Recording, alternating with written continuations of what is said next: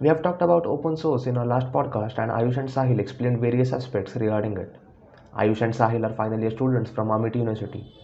Ayush has contributed to Fossology as a part of GSOC 2019 and 2020, whereas Sahil has completed GSOC 2020 under University of Connecticut and NRNB. In this particular podcast, we will be talking about Google Summer of Code, that is GSOC. Ayush and Sahil, who have successfully completed GSOC this year, would be sharing their experience and guiding our listeners regarding GSOC. So let's start.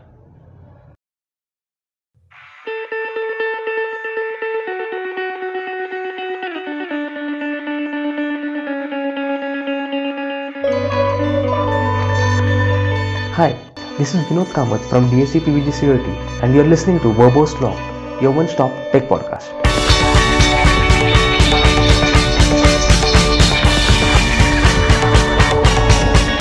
So let's talk about the big thing that everyone is talking right now, because it's the month of November and Google Summer of Code is going to start soon, and the people who are preparing for it very hard and want to participate in GSOC must be planning right now. So for all the listeners who are not aware about what GSOC is exactly, can you please explain what GSOC is? What is GSOC? GSOC, as it stands for Google Summer of Code, now a 2-month program sponsored by Google. So basically, what Google does is invites application for several open source organizations. Organizations submit their projects and ideas, and then Google opens the door for the students to contribute. So what we students do is look at the projects. If something interests us, we write a proposal. Then if our proposal gets accepted, then we work on that project. Google pays us a good amount.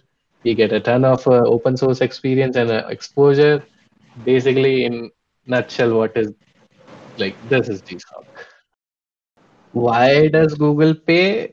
Because they have a lot of money lying around, and like for serious reason, like they want to motivate students to like Yeah, bring in open source.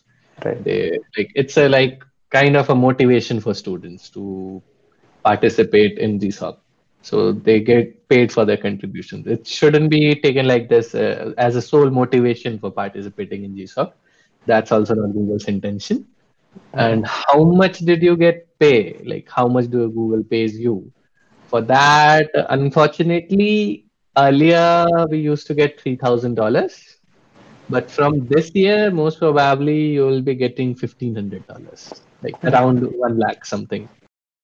So can you tell about the GSOC process and what are the important dates that we should look forward to this year, or maybe months? Ayush, we can try that. I'm very bad with dates. Okay, Okay, so I think it starts from January, right? When Google starts getting the applications from the organizations. I'll give you a vague idea. You can confirm this on the timeline. It's live for Yeah, 2021 as well. yeah, sure. Organizations are announced in Feb, either in mid-Feb or around the ending of Feb. After that, you have 1 month to interact with your organization and pick up the project, like Feb to March. And after that, March, you have 1 month period for submitting a proposal. 1 month of 15 days, I guess. It is 15 days.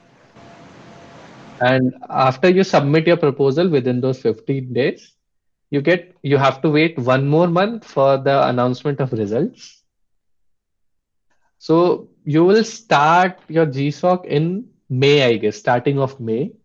Your May to June will be community bonding period. This is time for you to understand the code base and interact with the community. After you are done with the community bonding period, earlier it was 3 months, but now it's going to be 2 months, two evaluations. Earlier it was three evaluations. Now you have only two evaluations. So count 2 months in, and then you are done with GSOC. So basically, that's how the timeline works. And for organizations, you can look up the previous year organizations. But Google, like earlier, what the trend used to be, there are like 90% of the same organizations every year. Only 10% organizations either drop or there are some new organizations. So you can look up the history, like which organization is participating for more than 2 or 3 years, then there are the chances that they are going to participate again this year as well. But this year, Google announced that there will be around 40 or 50 new organizations. So you have to look into that. Like this year, there are going to be drastic changes.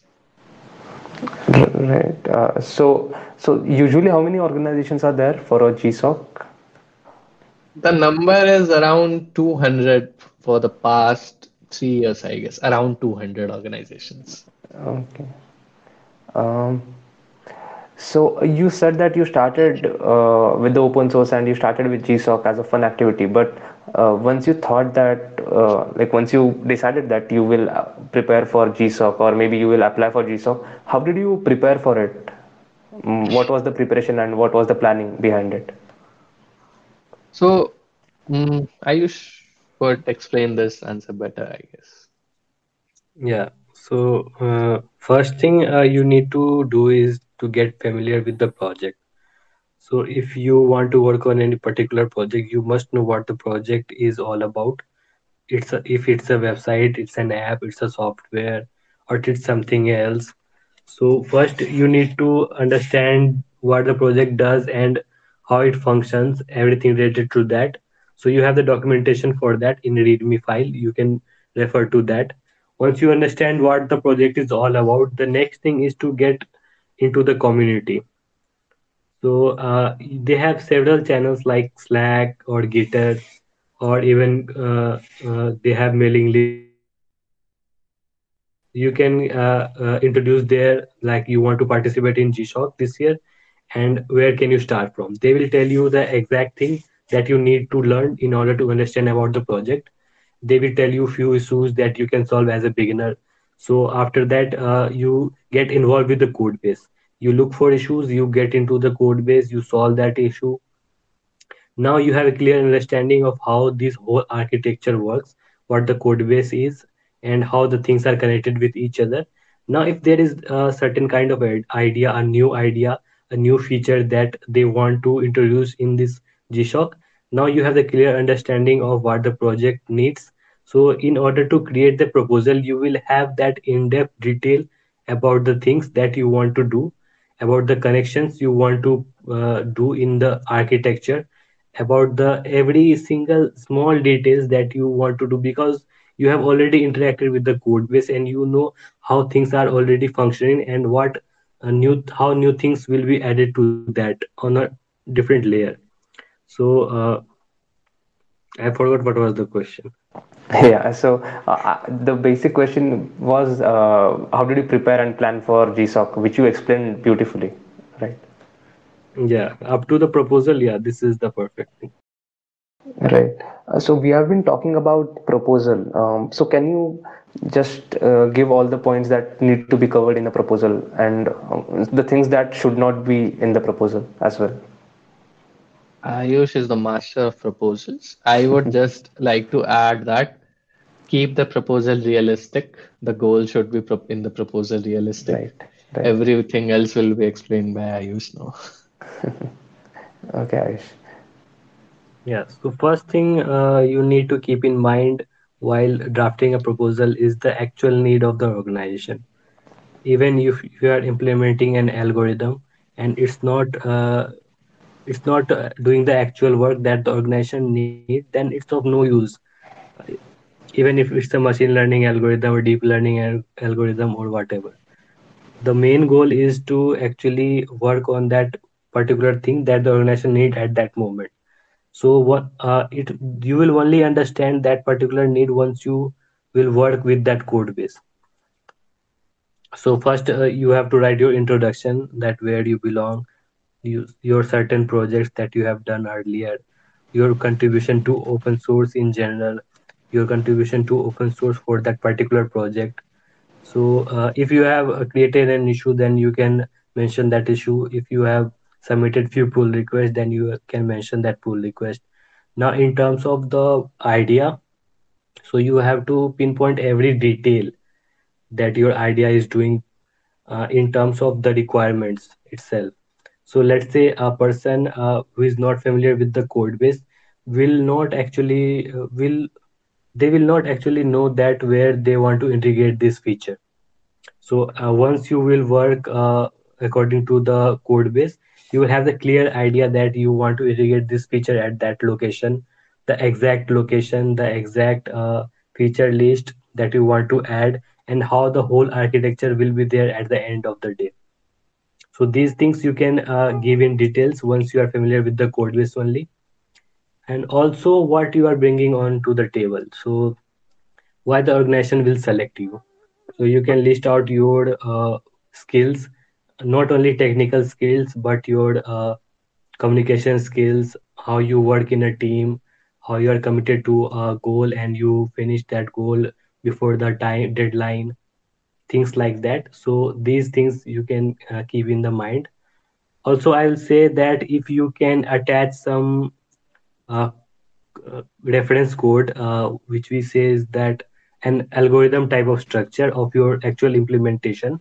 Let's say if you are implementing a feature that contains a function X that takes input, a function Y that gives you output, and you write that algorithm, a specific algorithm, a pseudocode for your actual feature, then it will be really nice for the mentor to judge you, like how you are thinking, how what your thinking process is, how you want the whole things to be fitted in their project. So these things you can mention while drafting a proposal. Ayush mentioned an example of writing pseudocode. Let me give you one more example. Like if you are developing an application, then you can mention wireframes. If you are working on a UI project, you can show them mock-up front-end like mock-up front-end designs. So that will increase their confidence in you. Like it will show that you have put some work in the proposal. And so it's like having a proof of concept of anything will increase your chance drastically. Also, your Right. previous contribution to that particular organization will matter a lot, because they don't really know what your real skill sets are. So if you have contributed to their project, if you have solved 3 or 4 issues, then they know that you have the clear understanding of the tech stack that the organization uses, and you can really contribute to their project. And it's not like a real interview, so you won't go one on one with the mentor, so they can't really ask you questions. So it's better to write everything that you have in your hand that you can bring on the table. It will increase your chance. And again, be realistic, be honest. Like they also know you only have 3 months, so only mention the thing you can do in the span of 3 months. Don't mention I'll build a rocket and go to the moon. People do that, Right. actually do that. People do that. People Yeah. mention a lot of things and Yes. like end up doing nothing. Yeah, yes, yes, yes. It may happen for some people. So in the proposal, do you include the issues that are already there, and you are planning to solve those issues, or do you include the your ideas, or basically the issues that you created yourself, so that you can solve those issues? You can include the issues that you have created yourself. You can include the issues which you help them to close. You can mention the pull request you have created. You can even mention the code you have reviewed of other pull requests. So you can mention all of these things. Right. So before submitting the proposal and before everything, how much of the contribution should you make to that particular organization so that it should consider you, or maybe the chances of getting selected are increased? One or two medium-sized contributions are enough, I guess. Like those contributions are not counted. Changing documentation, Right. adding test cases, these are not Hmm. counted. Some actual a feature implementation or a I would say medium level. So two is enough, I guess. Two is enough to show competence. I think you can Yeah. get by one as well, but for the safe side, I would say have an extra pull request than your competitor. Yeah. Yeah, it's Yes. also about competition, because lot many students are competing for that particular idea. So if you want to get ahead of that, then you literally solve more issues than them. Right. So, how should so coming back to the question, how should we how should we shortlist the organization? Because there are, as you said, there are more than 200 organizations, right? So, how can one thing would be the tech stack, of course, but what other things or what other factors should we consider before shortlisting an organization? When I was looking for an organization, my criteria was not tech stack. It was Okay. like what is the number of people trying to apply for that project?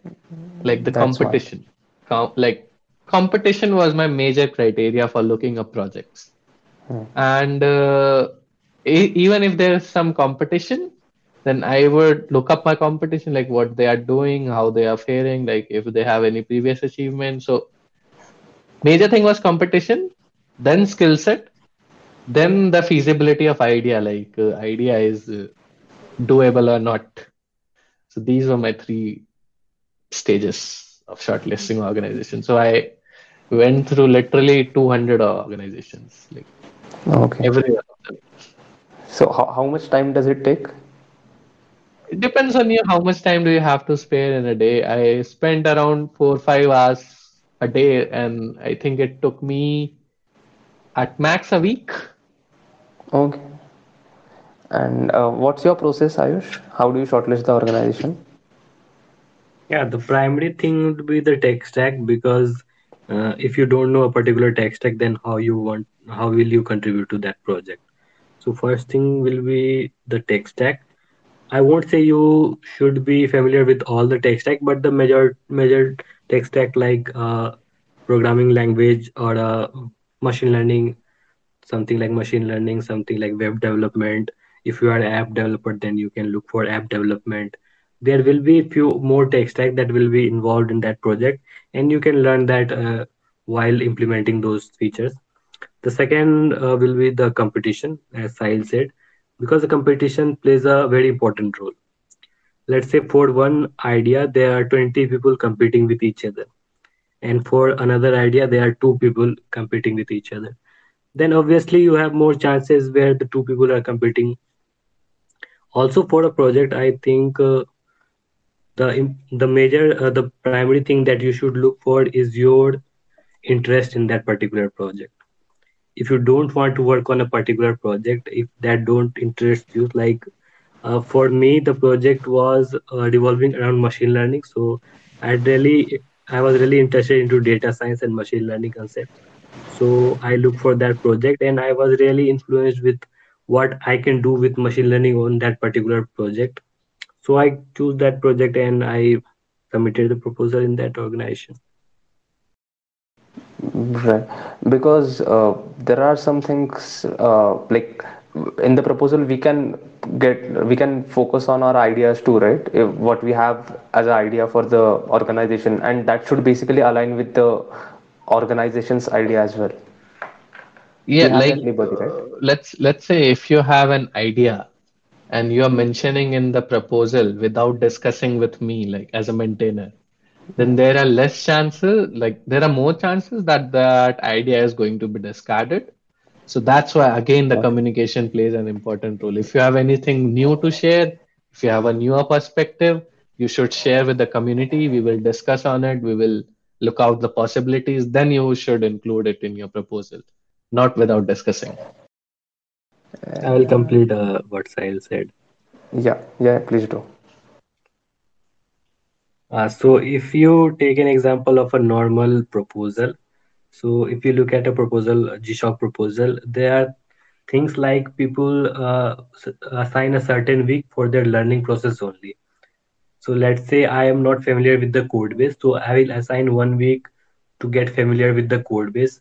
Second thing that I don't know how PHP works, then I will assign third week for my PHP learning and fourth week to implement that PHP knowledge. So the timeline goes on like this, and mentors are totally comfortable with this timeline because they know that you need certain time to learn things and certain time to implement those things. So that's why I told you that it's a learning process. It's not like a real internship, and nobody expects you to learn everything. Nobody expects you to need to have concept of everything.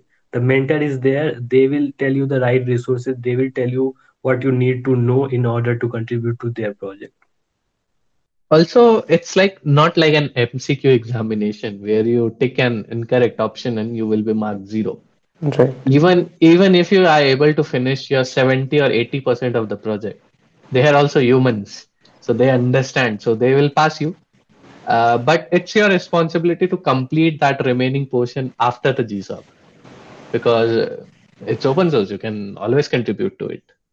So it goes like this. You don't even need to complete the 100% of the project, although it's recommended to complete it. But mentors are very understanding. Ayush described the process about how he prepared and planned for GSOC. So, Sahil, can you explain the process once you get selected for an organization? Like you submit the proposal, the organization likes the proposal, and they select you to work on that particular repository for GSOC. So, what after that? I think there is community bonding period, right? Yep. So now it's totally up to you. You want to complete your 3 months project in 1 month. You want to span it out into 3 months. So it's advised to use the community bonding period for doing actual community bonding. But in my case, what happened, like the community was just me and the mentor. So we had already bonded very well. So Okay. what should we do in community bonding? So I started coding right away in the community bonding period only, Okay. by which I was able to finish my work 1 month earlier. Right.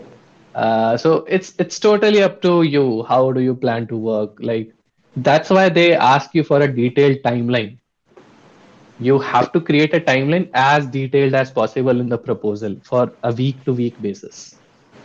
Okay, okay. So, how many hours did you dedicate, or how many hours usually a person should dedicate in GSOC per week, let's say? Again, it's up to your potential. I have seen many friends of mine completed the GSOC project in community bonding period itself. And Wow. many students like me are still working on their projects. Uh, So it's totally up to you. And number of hours, I would say the most number of hours would be spent on learning only. If you right, have picked a new tech stack, right. else it's like you can follow a proposal and it will, like, you can follow a timeline. It will go very smoothly. You have plenty much of time to do things like a month for an evaluation. Sometimes we Right. were not able to like estimate the right amount of time. Like we mentioned 3 weeks for a project, like for a bug or a feature, and we did it in 3 days. And sometimes it happens like we mentioned 1 week, and we are working on it for 3 weeks. So Yeah. it is very flexible after you get selected in GSOC. You can communicate with your mentor, and like things will go accordingly. Right. So, for example, if like let's consider someone who has not contributed much to open source, but is aiming at GSOC this year, what should he do, and does he have a chance to get selected? Definitely, he has a chance of getting selected. So for now, what he should or she should do is not focus on GSOC, Okay. focus on contributing to projects. Right. It can be random projects, it can be their favorite projects, it can be the targeted organization projects. Like this is the time for exploring and strengthening your skill set. Because let's say we are saying that skill set is not an important factor, but what if you are a master in a skill set? Like no one can compete with you. Let's say you are a master in Flutter, and an organization has completely a project built with Flutter. So I can tackle their issues easily. I can open multiple pull requests in that repository. So won't that increase my chances? So Right. this is the time of strengthening your tech stack Right. and contributing in whatever tech stack you know, not learning anything new, but contributing to whatever you know. And after that, in Feb, you should start looking for organizations. Like it's never too late because I know a person in Fossology itself. He came literally one day before the deadline, one Okay. day before the deadline, and he got selected. So if you know your stuff, you can definitely do it. Yes. So he came before the deadline? Like he started contributing before the deadline? Are No, you no, he saying that? submitted and he appeared in the Slack channel just one day before. Okay. But mentor saw that he know what he is doing. He has previous experience. Like he had done same thing in the past with another project. He might have mentioned it in the proposal, and his credentials were good.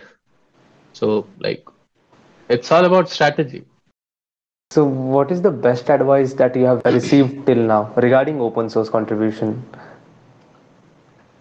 Regarding open source contribution and also in general life is like don't be shy, just go for it. Right. What will happen at worst? Someone will humiliate you. What else? Yeah, Yeah. the exact wording is never ask to ask. Yeah, never ask to ask. Don't ask to ask. Just Yeah. ask it. Right. Right. People think a lot and people hesitate to talk more. Yeah. Yep. So, like, you can save literally hours by just asking the right thing to a right person. Exactly. Right. Well said. Else, else you will wander around the universe. You will not solve that issue. Right. Like, Right. if you need help, just ask for it. No one will deny. Finally, what advice would you give to the students who are a bit hesitant to do their first pull request or are thinking very much or have that imposter syndrome? Again, I would say just do it because you won't get to learn anything until unless you get your hands dirty. And you cannot do that without opening your first pull request. So, no, so it's like what will you lose? Right. What's going to happen at worst? Like they'll close your pull request. What else? Right. They'll ban you from that repository. There are several other repositories. Right. Right. So, Ayush? Yeah. I think Sahil has mentioned everything, but I would say that be consistent with what you are doing. A lot of people I have seen that they lose hope in the end. Even in like 1 or 2 days, they lose hope like, this is not my thing, I can't do this. And most of the people, they are really out of the league. So once you are consistent, you will get ahead of those people and you will be in that spot where you can do the thing. And like open source is really helpful in terms of a community. So everybody is there to help you. So just ask for help and they will get to you will get to the end where you need to go. In terms of pull request, I will say is that see what other pull requests got merged in that repository. It will give you a brief idea of what other people are doing to get their pull request merged in that repository. You can do the same thing. You can read out the contributing.md file to look up specific contribution guidelines. You can follow them. And in the end, if nothing goes in your way, you will get the chance to revert your changes. You will get the chance to correct your mistake, and you can really do that. And nobody will punish you for that. So don't hesitate and just ask for help. Thanks a lot, both of you. I did my first pull request in this Hacktoberfest, and I was much more curious about open source and GSOC. After listening to you guys, I have gained that confidence to finally at least try for GSOC this year. Our listeners too must have learned a lot, and at DSC PhD COT encourages every listener to start contributing to open source and learn from others.